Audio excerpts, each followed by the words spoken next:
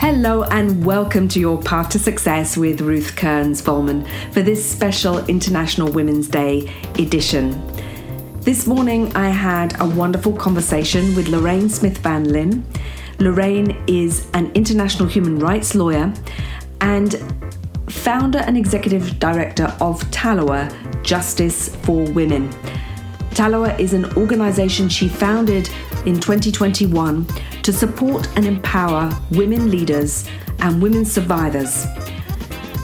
In this extract of our conversation, you'll hear Lorraine talk about what Taloa is, what it means to her, and particularly how you can support and why you should support women and children who are victims and survivors of war. Enjoy the podcast. Taloa Justice for Women is a nonprofit organization which I've registered in Germany, where I live, and it's birthed out of a desire that I had to work with women survivor leaders, women leaders of survivor, grassroots, and community-based organization to help, to undergird, to strengthen, to empower them. The word Taloa itself is fascinating. It's actually from, I guess this is my ode to my Jamaican roots. Because Taloa means strong, capable, full of fight, full of power. We have a saying in Jamaica, she little, which means she is small, but she Taloa, she's powerful. You know, so the idea is that these women survivors, women leaders, they may look small, but they are powerful. They're full of fight. They're full of passion. And so the idea of Taloa is based on what I call the three pillars. The first pillar is connection. The idea that women need to connect with each other in order to find that place of strength sometimes, or to reinforce their own strength. So in the first pillar is to bring women together through connection in their own network, their own circle, you know, to share their own experiences, not just as women survivors, because it's women who lead survivor organizations. Maybe some of them are not even survivors themselves. But this idea of bringing them together as leaders, there is something about women who lead. The idea that I have is to bring women from just this notion of what I call your victimhood, your being a survivor, into a place of let's focus not just on your experience as a survivor, if you are, but on your experience as a leader. Who are you? What does it take to be both a survivor and a leader? What does it take to be somebody who has seen people suffer, go through horrors, and then to set up an organization that helps these persons? What can we learn? And the network itself is called the Taloa Women Leaders Circle, because I believe in circles. The idea of a circle means we are on the same level. There is no hierarchy with a circle. Right. And there is no end and there is no beginning. So we are all in this together. And the idea of connecting women in the global South is that, you know, the women who are surviving sexual violence in Jamaica may not be doing it in the midst of a major conflict or war, but they are experiencing some of very similar emotions as women who are in Uganda. What can they learn from each other? How can they support each other? The second pillar is equipping. We connect and we equip or empower. What tools do you need as a woman leader to be able to lead effectively? Because one of the things that motivated me was actually seeing the frustration of the women leaders. They have brilliant ideas. They know exactly what they want to achieve, but things like the governance structure in an organization. What do you do? Do you need a formal structure? Do you need a board? Don't you? The problem is that in our world, which is donor dependent when you are running NGOs, very often, if you don't have structures and systems in place, you cannot access funding that you need to resource your work. Right. And so a lot of the women, they have passion, they have ideas, they have experience, they have knowledge, but they don't have proper structures. They don't know anything about drafting proposals for donors. They don't know anything about governance and the accountability and due diligence rules and all of these things. And working with them through mentorship, through pairing them maybe with persons from larger organizations that have gone this route, or through, non-legal people. It doesn't have to be a human rights lawyer. What about a business person who knows how to run a startup? That person has experience that they can use to mentor somebody who is a woman leader of a survivor organization, because it's a business, it's an organization. So the equipping, I've come up with what I call it's a trademarked tool that we use to help the women to train them as part of our program, and it's called Pivot. And it's an acronym for plan, innovate, visualize, organize, train, and then transform.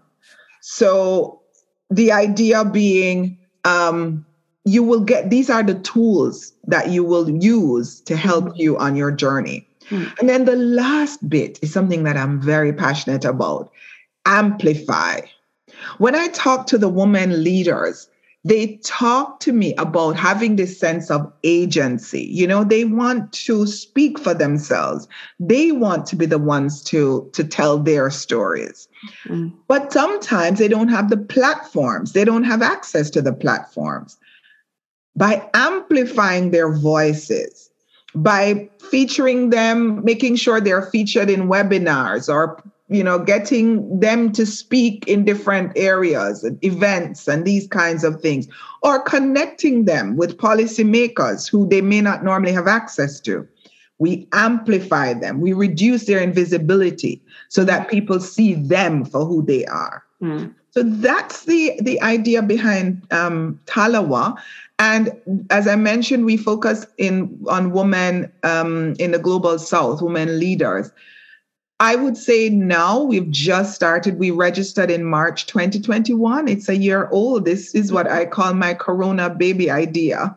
It's amazing, because it feels like to me that you're bringing together so many of your own leadership qualities into this work. It's the culmination of a life, of life work, in a way, of finding your own voice, of then amplifying the voice of others, of speaking out and giving access to people who don't have that access, creating connections between people. So this kind of connect, equip, amplify feels very, very much linked to your own leadership identity and the way that you uniquely can bring change and transformation for an area which, kind of, as you said at the beginning of your story, it wasn't what you had originally chosen as your path, but it was a path that you saw it in front of you and you saw, yes, I can do something here and I can make a difference.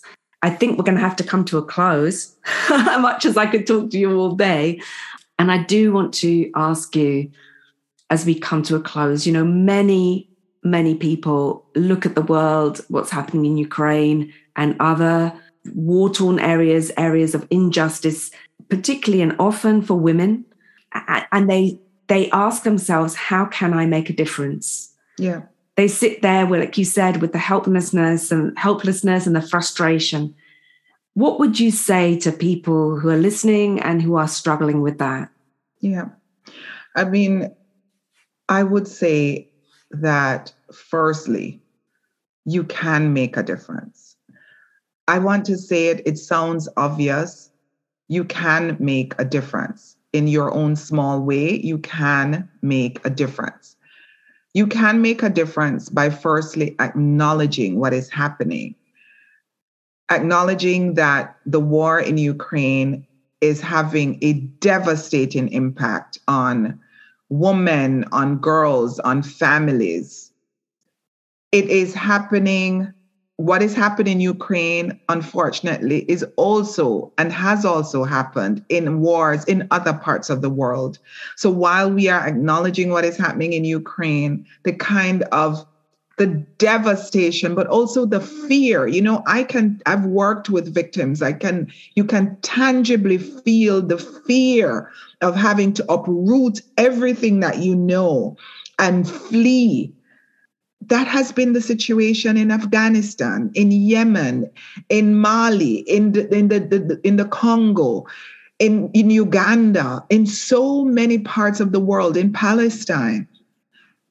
I would say to persons who are wondering, what can I do? The first thing is give to reputable organizations that are working to support survivors of war. Do something. Don't sit there and wonder, oh my gosh, this is terrible, and panic. No.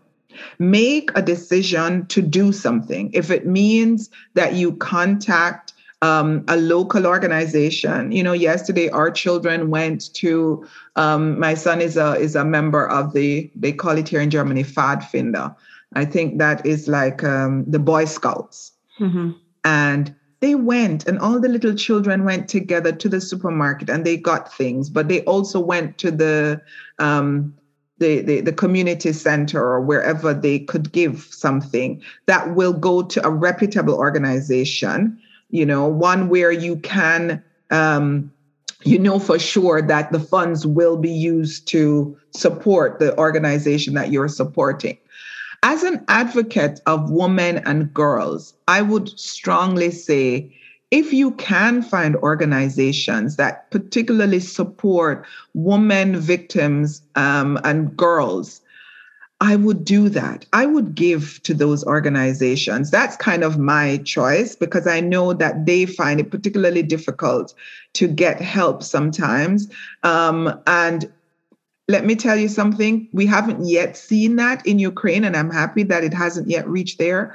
But in so many other wars, Ruth, in Afghanistan, in Uganda, in so many other places where there has been war, rape and sexual violence has been used as a weapon of war. It has been used against women and girls. They have been forced into sexual slavery. They have been raped. There are so many incidences that we have documented of women in almost every single war impacted adversely. So support organizations like Talawa that work with survivors of war. Give. In Germany, for example, we are registered here, which means that everything is audited here, and we have to abide by particular standards, from the Ministry of Finance. But there are several others, and I would suggest that if you can give. But if you can't give, use your voice. Use your voice on your social media platforms to speak out against this. If you can house persons who are fleeing, there are people who are looking for accommodation. Don't be afraid to embrace those who are refugees, who are fleeing, because I think the situation has now taught us that war is not as far from our door as we think. Absolutely. It's easier when it's far away. Yeah. And it's hard when it's our neighbors, but it has to open our eyes to making a difference, to using our voice, as you say, and using our comfort and our wealth to make a difference, even if we feel uncomfortable, and especially when we feel uncomfortable. Because as we've seen in your journey, it's those uncomfortable situations when we walk through them, when we come out the other side, we are changed and we are different. Exactly. Ruth, it is International Women's Day. And it is a tremendous honor for me to talk about these issues on this really, really special day. And so I just wanted to even dedicate this moment, this podcast, to women survivors everywhere and to women leaders who are working with survivor and grassroots organizations, those who are rising up to make a difference in the lives of people who are suffering. And I want to say, I know often when I do these podcasts, people ask me, how can I find information about Talawa? We have a website, talawajustice.org. You can go to our website and get additional information about how you can support our work if you want to. But I also, I can be reached. My information is also online. You can see a lot about me. If you, for example, are interested in being a mentor for women survival leaders, maybe you have experience in leading an organization and you want to use that experience in a positive way to help others just by sharing your own journey. I can facilitate that and make that happen. If you want to volunteer in another way, I have a great team of student volunteers, and I mentor them so that they can find their path in international law, because they cannot get positions sometimes through trying to apply for traditional jobs. So what I have done is I've partnered with them where I mentor them. They volunteer with our organization, and then I write articles with them, or I help them to access platforms that I have in international justice, and that's sort of their pathway into international justice, and it helps them to connect with survivor groups as well. So it's a circle. We can do it together. Exactly. Thank you very much, Lorraine. It's been a pleasure, and I look forward to staying in touch with you, and all the very best with Talawa Justice for Women. Thank you. I hope you'll agree with me that Lorraine is a hugely impressive person. She's a woman who has found her voice and who uses it to challenge systems. Not only that, but she also amplifies the voice of others. And if you'd like to hear more about her story and her path to success, then please do subscribe to the podcast, because in the part of the conversation you haven't heard yet, she tells her story about how she found her voice and how she got where she is today. Please also do take her advice to use your own voice to speak for justice and peace, and to support those who are suffering as victims of war, particularly at this time in Ukraine.